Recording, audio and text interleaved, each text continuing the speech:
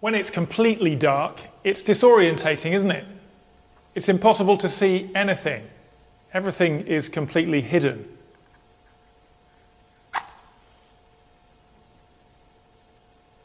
But as soon as a light begins to shine in the darkness, it changes everything. Things that were invisible start to become apparent. And the more powerful the light, the more obvious things become. And the way ahead starts to become clear. When John describes the coming of Jesus into the world in Bethlehem at Christmas, he speaks about the coming of the light. In fact, 8 times in the first 9 verses of his gospel, he mentions light. The light that shines in the darkness, and the darkness has not overcome it. The true light that gives light to everyone that was coming into the world. These are words that really resonate with us, particularly at this time of year, aren't they? There are lights all over Thurmby this evening. Not just here in church, but in people's houses, on people's houses, in trees, in windows, all over the place. Partly, of course, the lights are just a winter thing. I always think it's a really powerful image at the beginning of the story of Narnia in The Lion, the Witch and the Wardrobe, if you've read the book, or maybe you've seen the film. If you remember, Narnia has been put under a kind of curse. A spell's been cast by the evil White Witch, and the result of the curse is that it's always winter. Well, if you're anything like me, and you really don't like winter, you know, the cold, the darkness, the gloom, then that is a really depressing idea. But actually, it's even worse than that, because if you know the story, the result of the spell is that it's always winter, but never Christmas. Isn't that terrible? Because I don't know about you, but looking forward to Christmas and getting things ready is one of the things that really gets me through this time of year. You know, where would we be without the Christmas tree to put up, and the mince pies, and the turkey, and the presents to look forward to, all of those things. In my family, they think I'm the Grinch, but I'm actually not. It's always winter, but never Christmas. That's about as bad as it could get, I reckon. Now actually, of course, today is the 20th of December, which means that tomorrow is the winter solstice. It's the shortest day of the year. It's, if you like, the peak of the darkness here in the Northern Hemisphere. And it always feels to me that getting past the 21st of December is like a real moment of hope in the depths of winter. It's a sign that there is light to come. I know it's only gradual, but I guess it's psychological. It's a date that reminds me that winter will not last forever.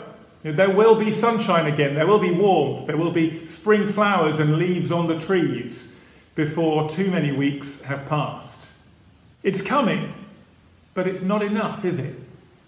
The problem is, we know that there is also a deeper darkness in the world. Some of the things that cause this darkness we've been reminded of all too often in 2020, haven't we? You know, the illnesses that need healing, the relationships that need mending, the worries and the anxieties that need calming. These things will still be there, even when the days are getting longer. We know that. And so we need more than simply the changing of the calendar to make them better. Here's the thing. Knowing it's halfway through winter tomorrow is not enough. To deal with the real darkness in the world, we need to know it's Christmas this week. Christmas really matters because the baby in the manger is the light in the darkness, and it's his help that we need. Here are the reasons. First of all, Jesus is the light who reveals everything which is hidden. Because he is the light which shines in the darkness, and the darkness has not overcome it, verse 5. Now, there are things, aren't there, which we would rather keep hidden away. It's a bit like when your mum and dad switch the light on in your room and reveal exactly how much tidying you have or have not been doing. Maybe not comfortable. Well, like some bedrooms, our lives all have hidden things that we would rather keep unseen. We've all got things, haven't we, that we're not proud of.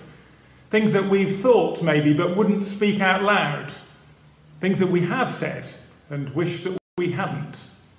And things that we've done, and thankfully no one seems to have noticed. But Jesus is the light who shines in our darkness, and everything that is hidden is brought out into the open. We can't hide anything from him. He looks at you, he looks at me, and he sees it all. There are no unlit corners anywhere in our lives with Jesus. The darkness cannot overcome the light. Well, maybe that doesn't sound like very good news to you at all. I guess if that was all that Jesus did, it wouldn't be good news, would it? It would just leave us exposed, embarrassed. Worse than that, it would leave us guilty before a holy God. But Jesus doesn't just come as the light to show what is there. He comes as the light to overcome the darkness, to defeat the darkness. Just like the light does every time you walk into a room and you flick the switch, and at that moment the light comes on, and the light always wins, doesn't it? The darkness is gone, assuming the bulb is working. Well, that is what Jesus does. He reveals everything that is hidden. But second, he's also the light who shows us the way out of the darkness. He's the true light that gives light to everyone. And giving and receiving is another thing that Christmas is all about, isn't it? I wonder, what are you like at receiving presents that you're given? Some people, they're a little bit awkward, aren't they, when they're given a gift? It's as if they're not quite sure how to respond or what to say. In my experience, it's children who are the best receivers of gifts, because there's no hesitation, is there? There's no embarrassment. It's just open it up, rip the paper off, and see what's inside. Fantastic. It is fantastic, actually, isn't it? That's not a bad gift to get under the tree this Christmas. But chocolate apart, Christmas is all about the gift that Jesus offers to us. How will we respond? Jesus' gift to us at Christmas is light to overcome our darkness, light to see clearly who he is, this baby in the manger, who is the light of the world, who not only reveals what is hidden, but who gets rid of the darkness that hides it. In the carol Away in a Manger, we sometimes sing, don't we? But little Lord Jesus, no crying he makes. And I think it might be because I'm a vicar that people sometimes come up to me and say, well, we shouldn't sing that, should we? Because it's not true. Which is an interesting thing to say. It's a fair point, I guess, as far as it goes. Jesus was a human baby. I'm sure he did cry at times. I think I also want to say I'm sure there were times when he was very peaceful, even with all the noise going on around him, so I don't have a problem with singing the line. But whatever we may speculate about how contented a baby Jesus may have been there in the manger in Bethlehem, there is no doubt that later on in his life he wept real tears. In fact, the prophet Isaiah calls him a man of sorrows. We know that Jesus wept at the tomb of his friend who had died. We know that he wept over the city of Jerusalem because of the people's rejection of God. And later on, he cried out in pain from the cross as he was dying. And he went through all of this as the light of the world to dispel the darkness once and for all.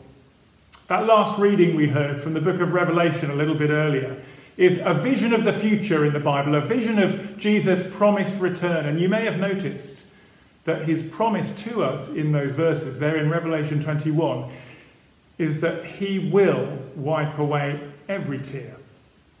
That there will be no more mourning or crying or pain. The risen Lord Jesus, our crying he takes. Maybe that's what we should sing.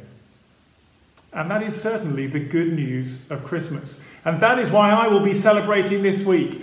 Even if this year's celebrations are not going to be quite how we would have planned them. 2020, it's been a rubbish year, hasn't it? We all know that by now. For some of us, there are difficulties that will probably last for a good while yet. It is still winter, perhaps in more ways than one. But it's also Christmas. And that means that even in the darkness, there is a light that shines. And the darkness has not, does not, and will not overcome it. And that's the gift that Jesus gives to us at Christmas. The gift of light. Light to drive away our darkness. And as with any gift, the question it leaves us with is, what will we do with it? Will we accept it? What will we do? What will you do with Jesus' gift of light this Christmas?